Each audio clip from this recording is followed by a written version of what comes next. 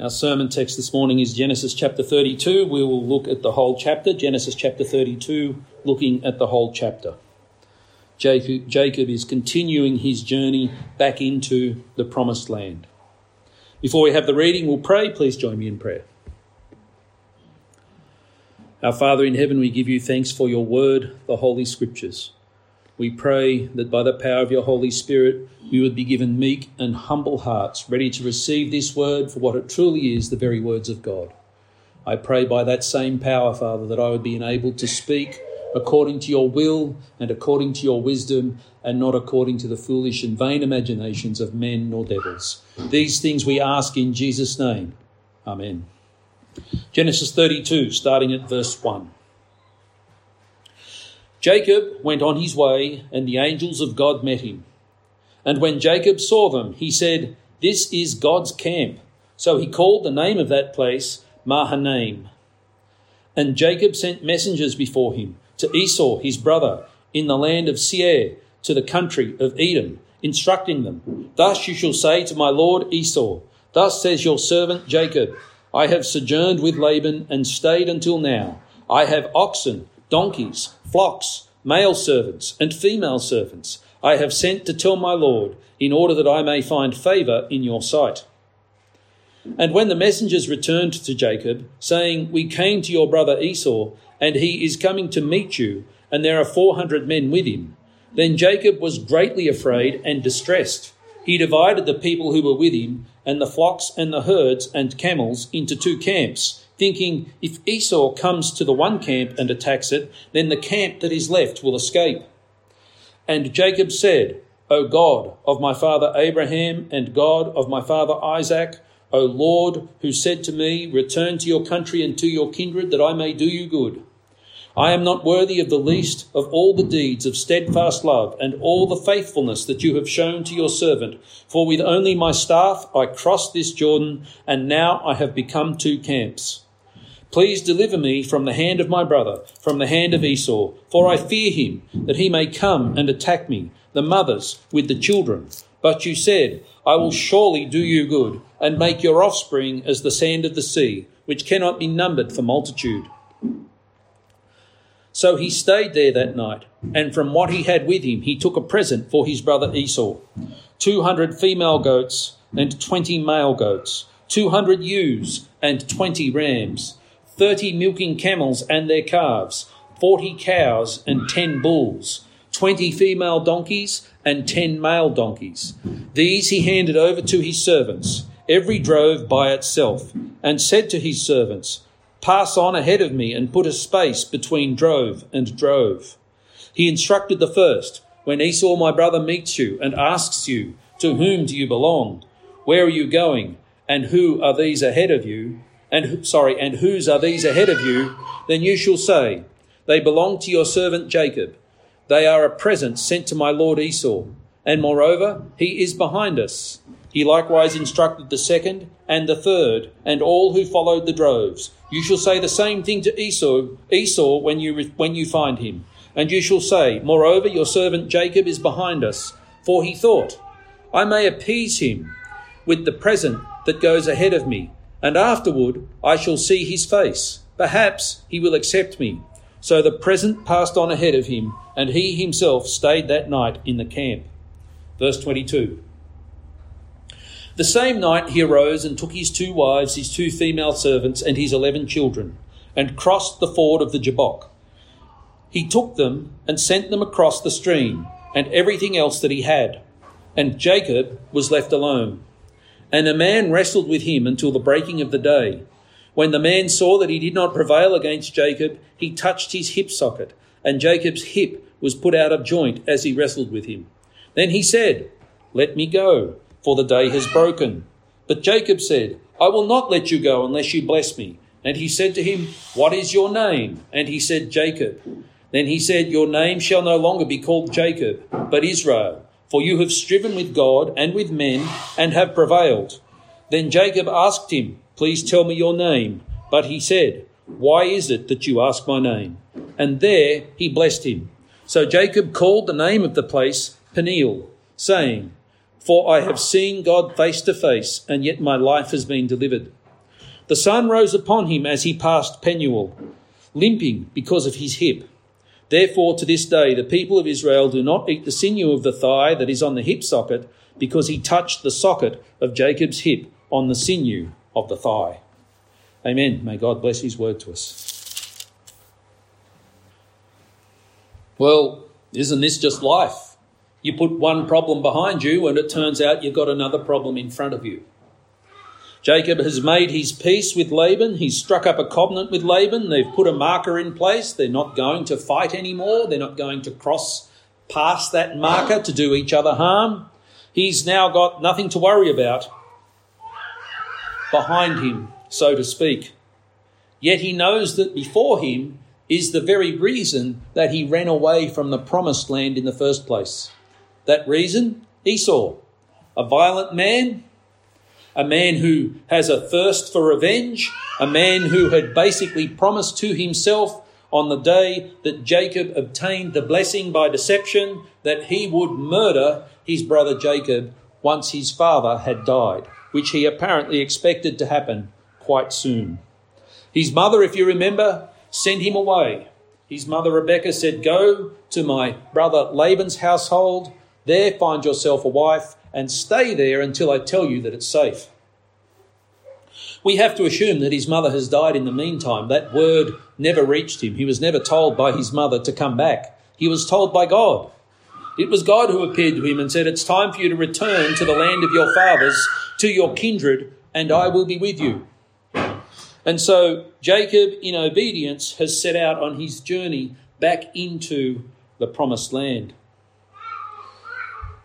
At around about the same region, it's not exactly the same region as he saw the ladder, so to speak, of angels travelling to and from heaven, but it's around about the same region. He comes to a place where he's met by the angels of God. He was ushered out of the promised land by the angels of God, and now he's being ushered back into the promised land by the angels of God. And he calls this place God's camp. He's, I imagine, much relieved. At verse 3, we see that he sends messengers before himself to Esau, his brother, informing Esau that he is returning, that he has built up wealth. He has wealth in his household. He has become a wealthy man. And when the messengers return, they tell him that Esau is coming with a military unit of 400 men. Jacob was greatly afraid and distressed. Why is Esau coming with 400 men? We don't know for sure, but it's about the right number for a military column, a tribal raiding party. And perhaps Esau himself was already out on the warpath with some surrounding tribes. Once again, we don't know. But Jacob interprets this to be a threat. He was greatly afraid and distressed. He divided the people who were with him and the flocks and herds and camels into two camps, thinking if Esau comes to the one camp and attacks it, then the camp that is left will escape. He's decided basically minimise losses. How certain is he that, or how convinced is he that his brother is coming with anger in his heart? Well, he's really quite convinced. And he's decided if I lose half the stuff and the other half survives, well, that's better than a total wipeout. He's not considering himself to be in any way able or capable of meeting Esau in battle. Fearful and greatly distressed. Isn't it interesting? When Laban came blustering into his camp, Laban was angry and accusatory, and Jacob faced him down. Laban turned up also with young men. Laban turned up also in great anger, and Jacob faced him down. Jacob faced him down and basically said to Laban, "I'm not the one who has done wrong in this relationship. You've been the cheat and the liar. You've been the one who has tried to manipulate every single circumstance to your benefit. You're the one who will not even give a true blessing to your own blood. That's the kind of man you are." And he faced him down. But he's not willing to attempt to face Esau down. Think about it. Why? Well, I would suggest a guilty conscience is weakening his resolve. A guilty conscience. He could face Laban down because he knew that as far as his relationship with Laban was concerned, he was the man who had done that which is right. But he's not willing to attempt to face Esau down. Why? Well, he's Jacob, the deceiver, the cheat, the liar, the manipulator. My friends, in all your dealings, a guilty conscience weakens you. The certain knowledge that you have done wrong, that you have been dishonest, that you have been a liar, it weakens you. If you want to go out into the world seeking the help and the favour of God, if you want to go forth with the blessings that God has laid upon you, preserve the integrity of your conscience. Do what is right. Deal with people in all honesty. You can't buy that. You can't buy a good name. You can't demand respect. It's something that you earn over time, whether you're a Christian or not. You don't want to be the person that everybody around about the district says, "Oh, that guy," and then gives you a little story of something crazy, stupid or dishonest that guy has done. We're to live in this world with wisdom. We're to live in this world with integrity. That which we claim to be must be reflected in our actions. When we say we believe something, that's good.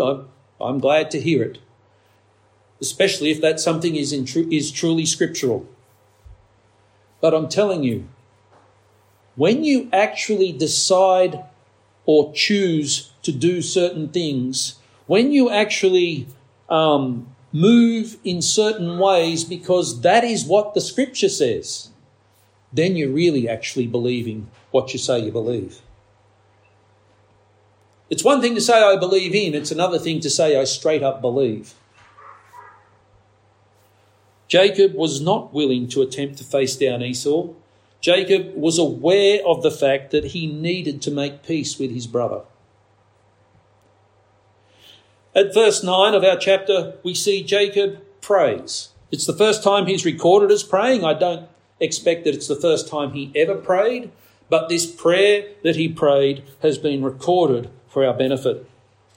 O God of my father Abraham and God of my father Isaac, O Yahweh, O Lord, your translation might say, who said to me, return to your country and to your kindred that I may do you good. I am not worthy of the least of all the deeds of steadfast love and all the faithfulness that you have shown to your servant, for with only my staff I crossed this Jordan, and now I have become two camps. I am not worthy.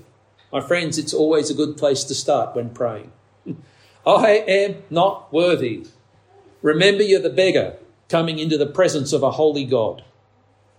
Remember, you're the one who has been saved, not the one who has purchased salvation.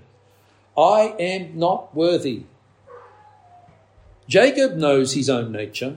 Jacob knows what it is that he has done wrong. Jacob knows that Esau is actually, in a way, rightly angry with him. Remember, his dealings with Esau were not the same way that he dealt with Laban. I am not worthy. Verse 11, please deliver me from the hand of my brother, from the hand of Esau, for I fear him that he may come and attack me, the mothers with the children. But you said, I will surely do you good and make your offspring as the sand of the sea, which cannot be numbered for multitude. Why does he speak in prayer the promises that he has received? Why does he speak back to God that which God had spoken to him? Well, I'll give you at least one description of prayer. Prayer is asking for that which has already been given.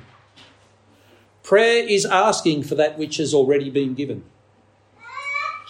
God blesses his people. God arms us up with and loads us up with promises. You know, you're promised eternal life, my friends. If you're in Christ, You are promised eternal life, and furthermore, you are promised that you will be transformed into the likeness of Christ. You are promised that you will be given a resurrected body that is perfectly suited to the eternal life that you're going to enjoy in the presence of God's Son, the Lord Jesus Christ. We have all of these promises. We're promised that in this life, the Lord will be with us in all that we do. We are promised that he will bless us, that he will teach us from the Scriptures, that he will weld his people together, that he will strengthen our marriages, etc., etc., etc. Promise after promise after promise. If God has promised them, my friends, in effect, they're already yours. They have been given. But we are praying that that which has been given will be made manifest in our lives. We are reduced in the presence of God to childlikeness. Okay, we are reduced in the presence of God to childlikeness, whether we like it or not.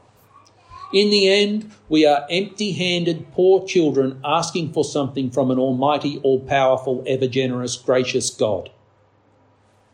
And so Jacob speaks to God. You said, I will surely do you good and make your offspring as the sand of the sea, which cannot be numbered for multitude. Why am I praying like this? Why am I reminding you of this? Why am I speaking like this? Well, you gave me a promise. You have emboldened me. You gave me a promise. I know that I'm unworthy of any good thing. I know that I have been Jacob the deceiver, but you gave me a promise, and therefore I am bold enough to come into your presence seeking the gift that you promised. It's a good way to pray, my friends, according to the promises of God. Verse 13, he stays there that night and he sets up what's called a propitiation. Big word. What do I mean, a propitiation? What is a propitiation? A propitiation is an offering or a gift that turns away wrath. An offering or a gift that turns away wrath. Having put everything to prayer, he then considers that which God has given him and is under his control and decides to do what he can.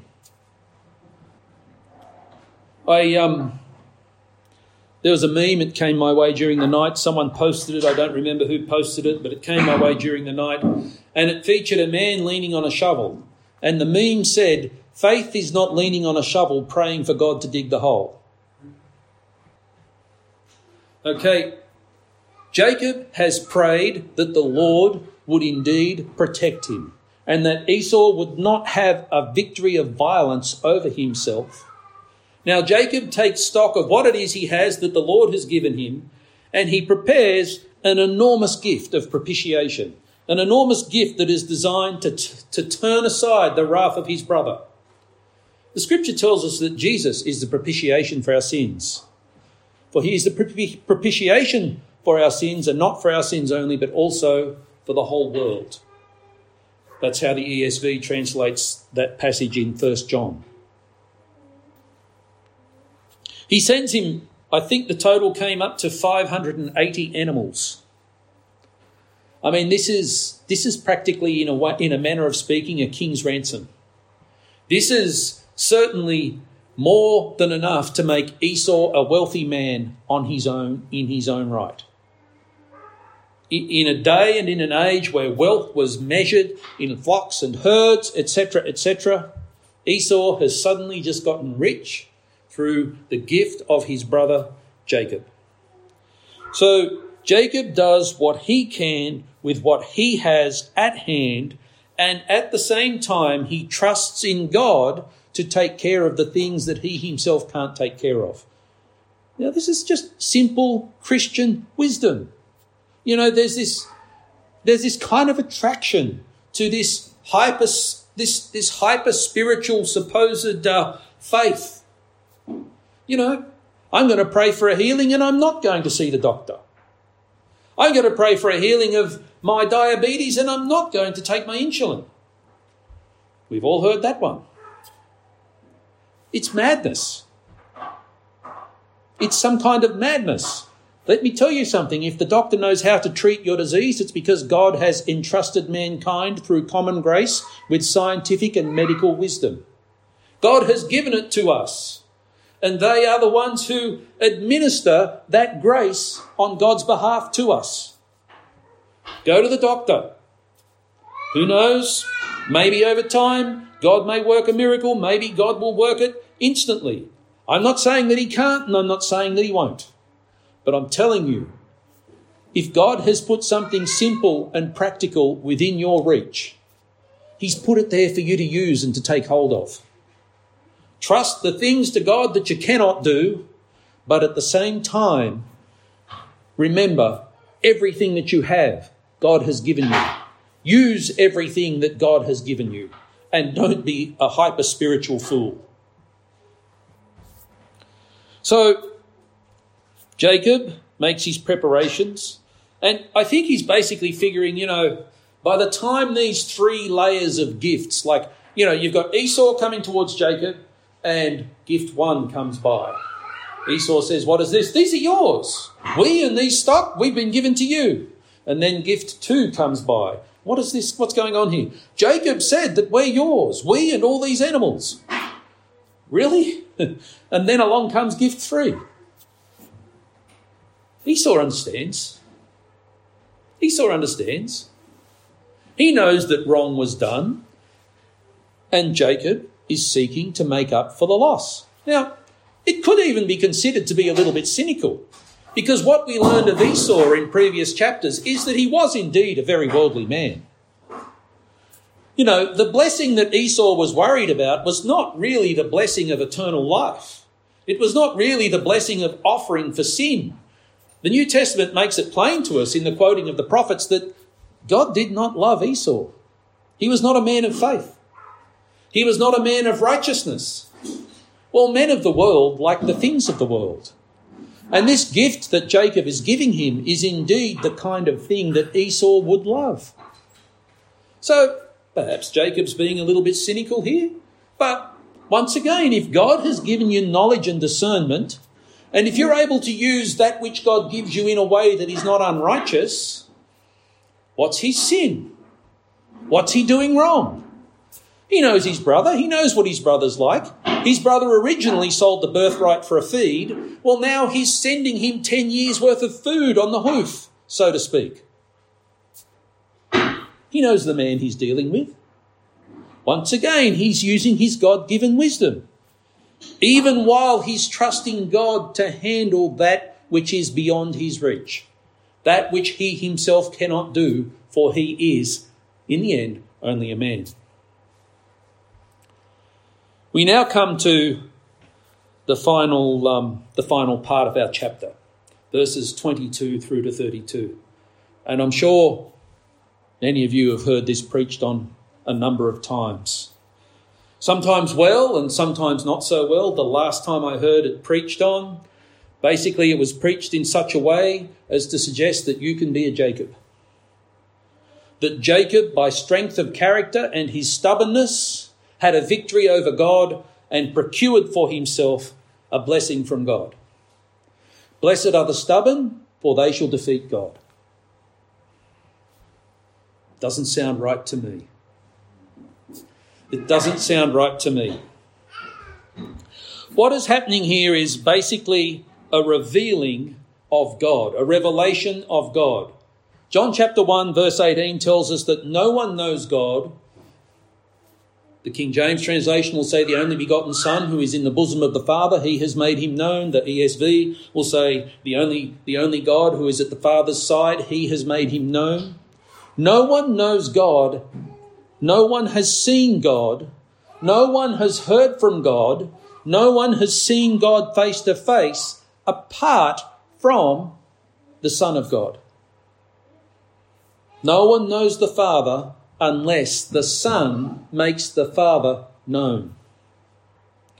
And here, before the incarnation, Jacob meets face to face with God, who has chosen for a short period of time, for this particular night, for this particular person, to make himself, as it were, incarnate. He meets with a man and he wrestles with a man. Let's read. The same night he arose, that is Jacob, and took his 2 wives, his 2 female servants, and his 11 children, and crossed the ford of the Jabbok. He took them and sent them across the stream and everything else that he had. And Jacob was left alone, and a man wrestled with him until the breaking of the day. When the man saw that he did not prevail against Jacob, he touched his hip socket, and Jacob's hip was put out of joint as he wrestled with him. Okay, so let's look at the picture we have here. Wrestles, strives. Jacob is wrestling with a man. It turns out that all this man had to do was reach out and touch him. That was how easy it was to weaken him. That was how easy it was for this man to show Jacob where his place was in the scheme of things. All he had to do was reach out and touch him. This should tell us something. Jacob was wrestling because he was being allowed to wrestle. Indeed, Jacob was wrestling because not only was he being allowed to wrestle, he was being enabled to wrestle. In my mind, I have a picture of me as a father wrestling with my children when they were young. You know, I could have thrown them across the room and through the window. I really could have, but it never happened. Why? Because I wanted them to keep interacting with me. I was allowing them to think that victory might just be within their grasp. Even occasionally, I'd surrender and say it's too much. Very occasionally. Often when I felt I had to get up and answer the phone or whatever it might have been. This is the kind of battle that we're seeing here. I'm sure Jacob thought that he was wrestling with all his heart and expending all of his strength. And we know that Jacob was a strong guy. Remember the stone that covered the well that a group of shepherds had to gather together to move? He moved it on his own on the day when he first met Rachel. He was a strong guy. But this man with whom he was wrestling, remember, could cripple Jacob with a touch. He touched his hip socket, and Jacob's hip was put out of joint as he wrestled with him. Then he said, "Let me go, for the day has broken." But Jacob said, "I will not let you go unless you bless me." So, once again, I suggest to you that God is here dealing with Jacob. That the pre-incarnate Son of God has, for a very short period of time, taken on a miraculous incarnation as a full-grown man, and he's basically seeing just how far Jacob is willing to go. He's touched his hip joint, he's put his hip joint, he's touched his hip socket and put his hip out of joint. And I think what he's saying here is, do you want more? Because I can do more. "Let me go, for the day has broken." But Jacob said, "I will not let you go unless you bless me." And he said to him, "What is your name?" And he said, "Jacob." Sometimes, my friend, to win, you have to be beaten. Sometimes, my friend, to come into the victory, you have to first of all go through the loss. "What is your name?" Jacob. Remember? The heel grabber, the supplanter, the deceiver. Jacob. I think Jacob might have said it with a sob. Remember the reading we took from Hosea chapter 12. And I'll just reopen that and read it to you.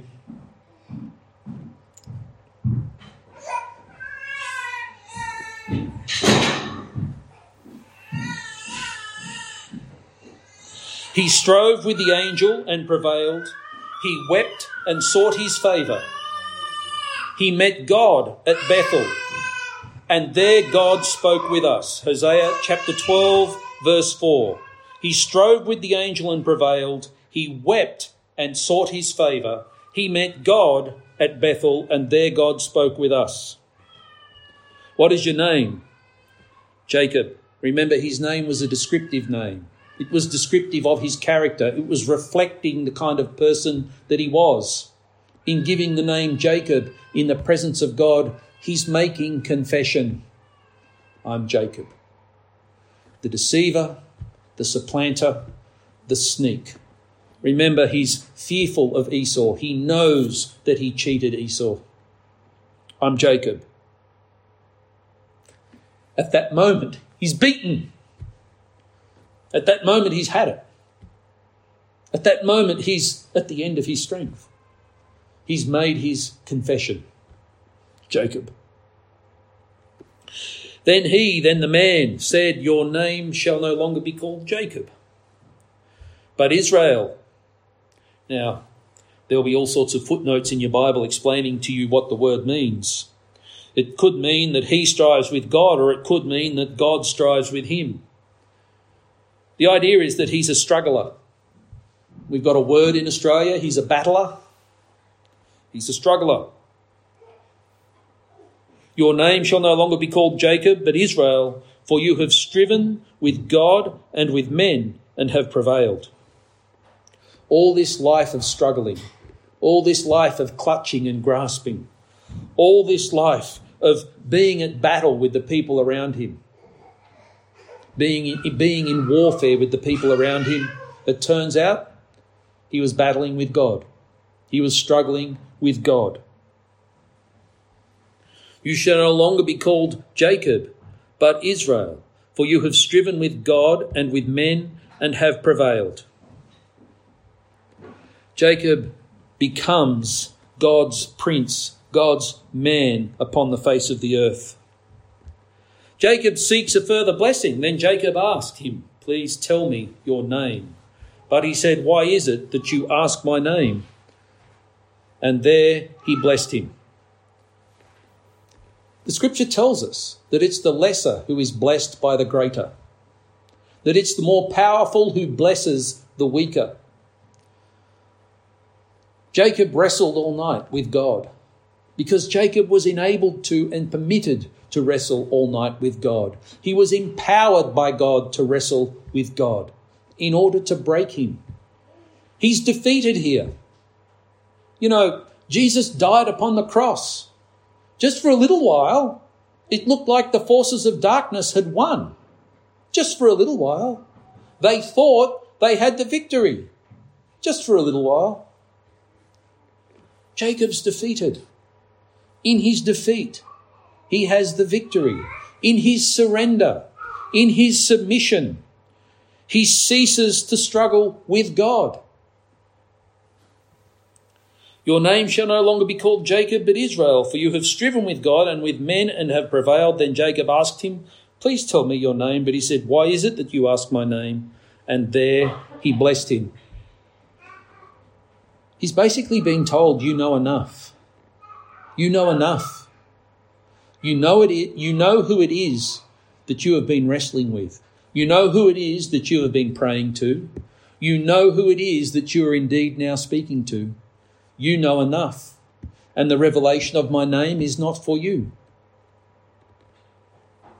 So Jacob called the name of the place Peniel, which means, if you don't know, the face of God, saying, for I have seen God face to face, and yet my life has been delivered.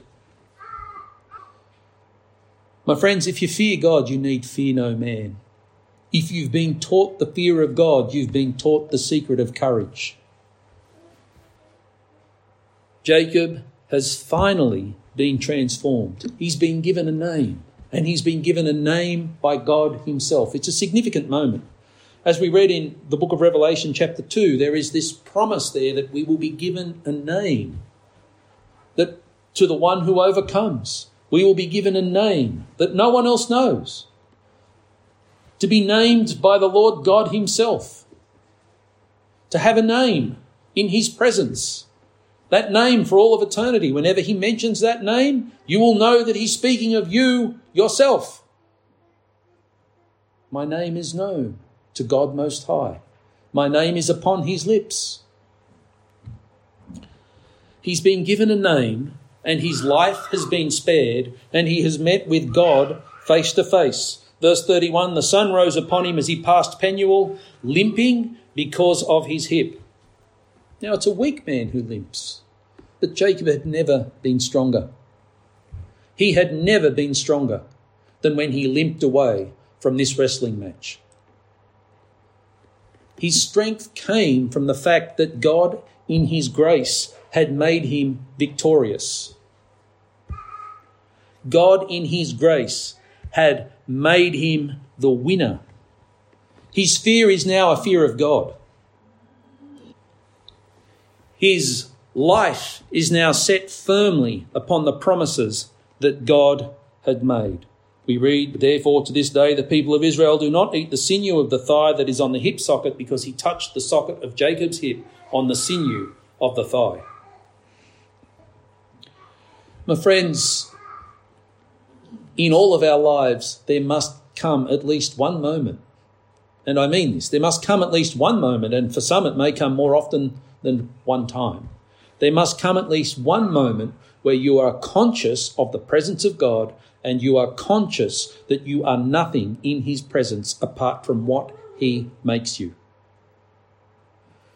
We have nothing to bring into the presence of God. The scripture tells us that our righteous works are like filthy rags in the sight of God. We do not bring righteousness into the sight of God. The scripture tells us that God owns all things. He is no man's debtor. We have no claim to make upon God. You owe me because I did. Try that line and God will laugh at you. Try that line and God will laugh at you. We bring nothing to God that is not already God's. Turn for a moment to the book of Philippians chapter 2.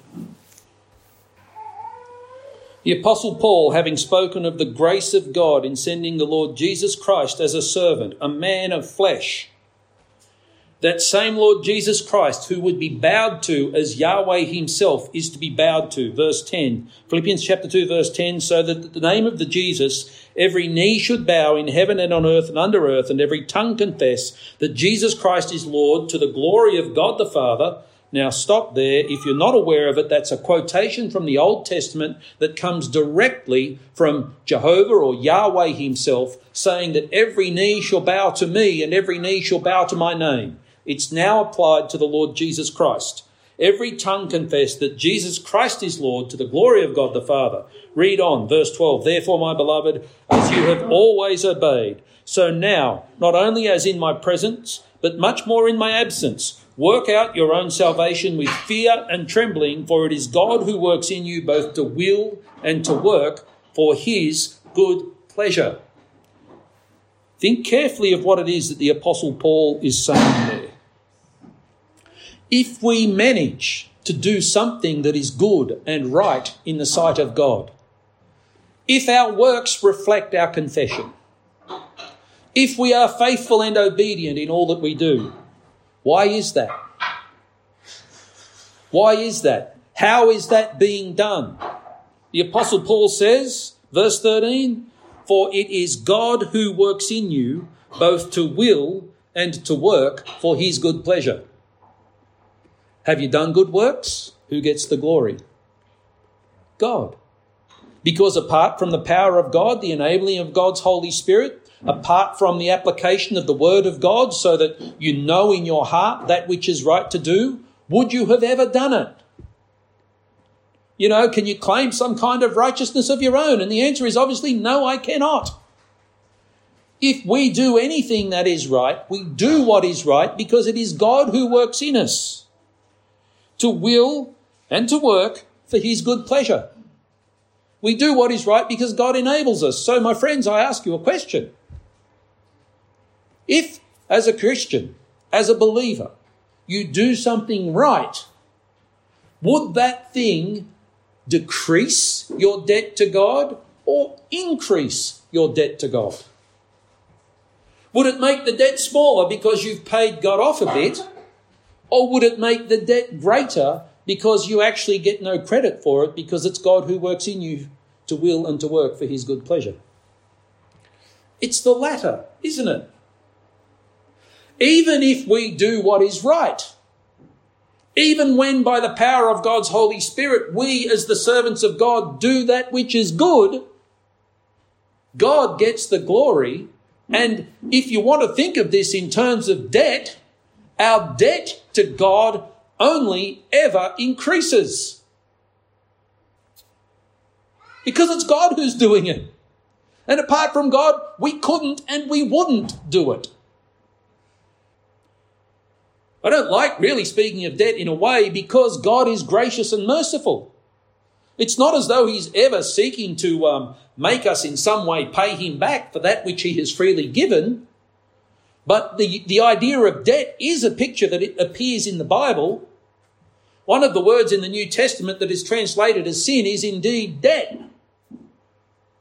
A failure to pay debt. God is gracious and merciful. He takes us through Jesus Christ our Lord. And any good that we do does not decrease that which we owe him, it only increases it. And so, my friends, as Christians, we find ourselves being brought into the presence of God and reminded that apart from the work of God, we would not be there at all.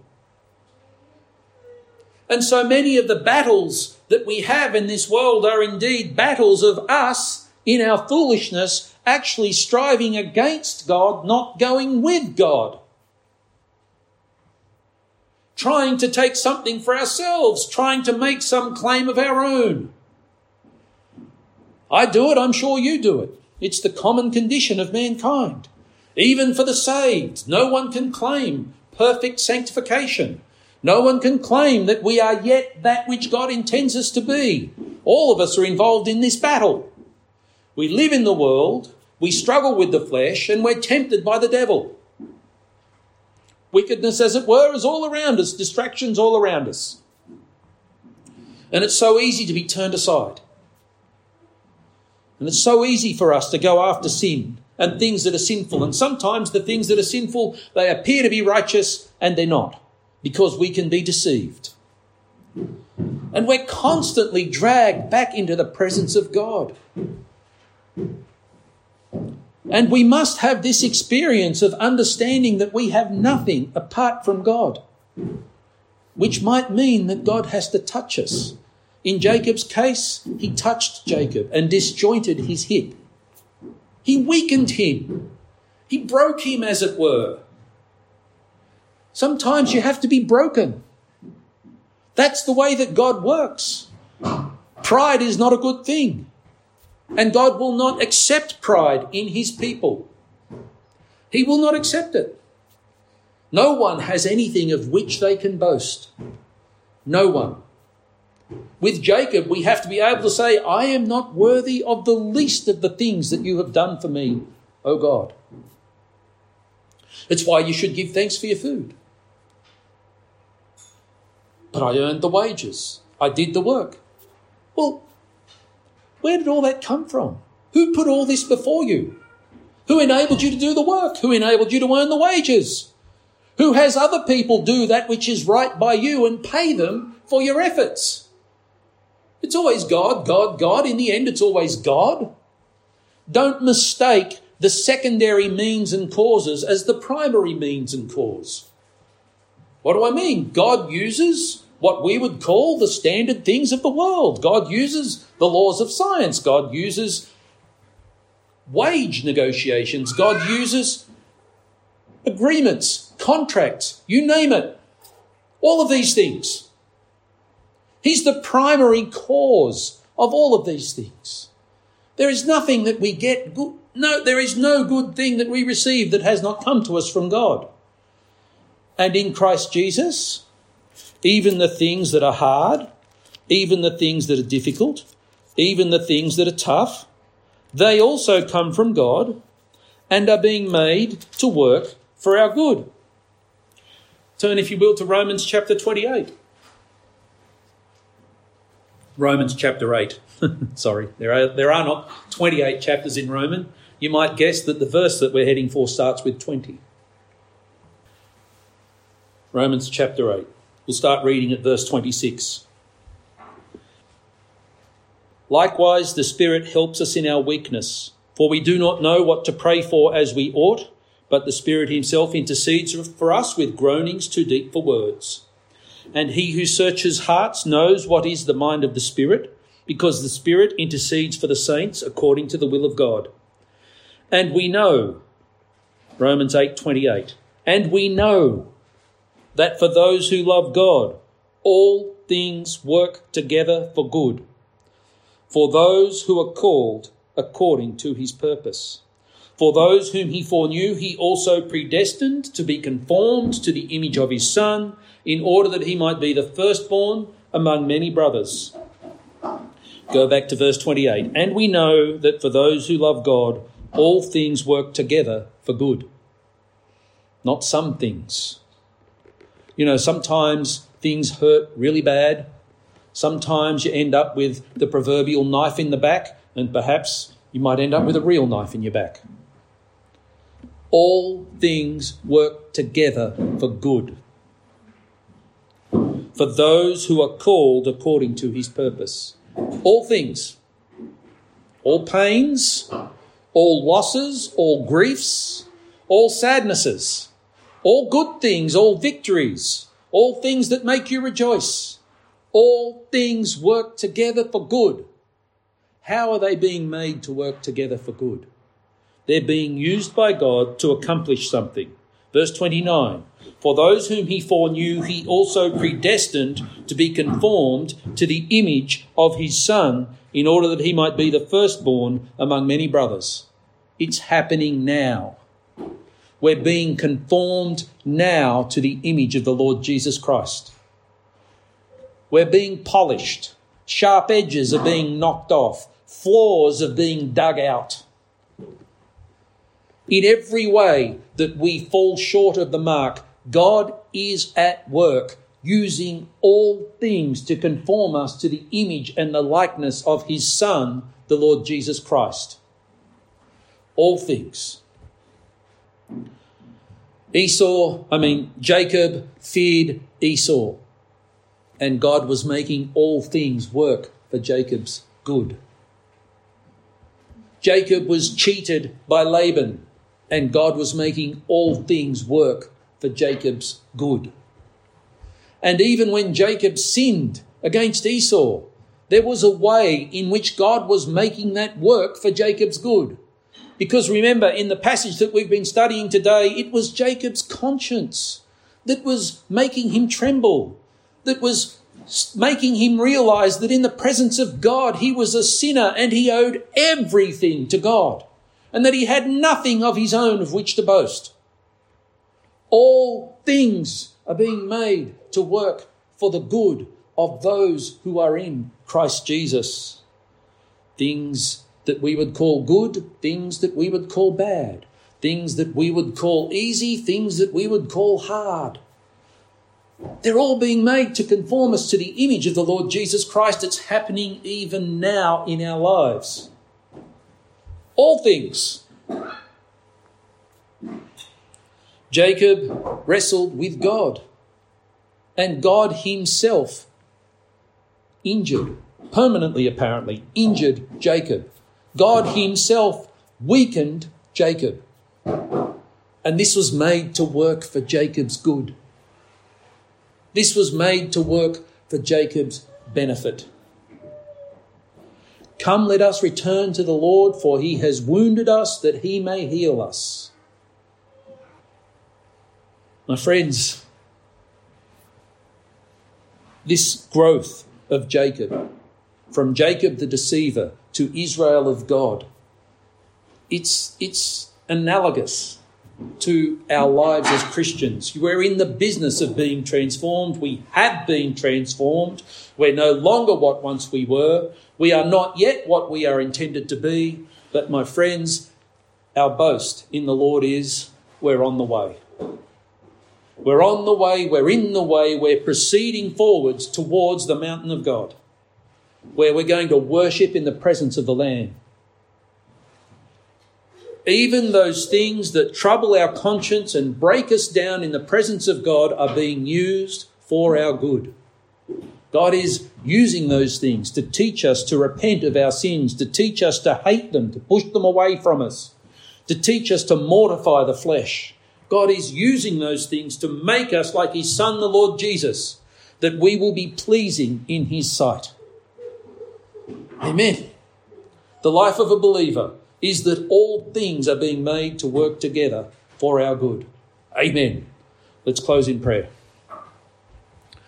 Our Father in heaven, we do thank you and we praise you that we may trust you for all that is beyond our control, for all that is beyond our knowledge.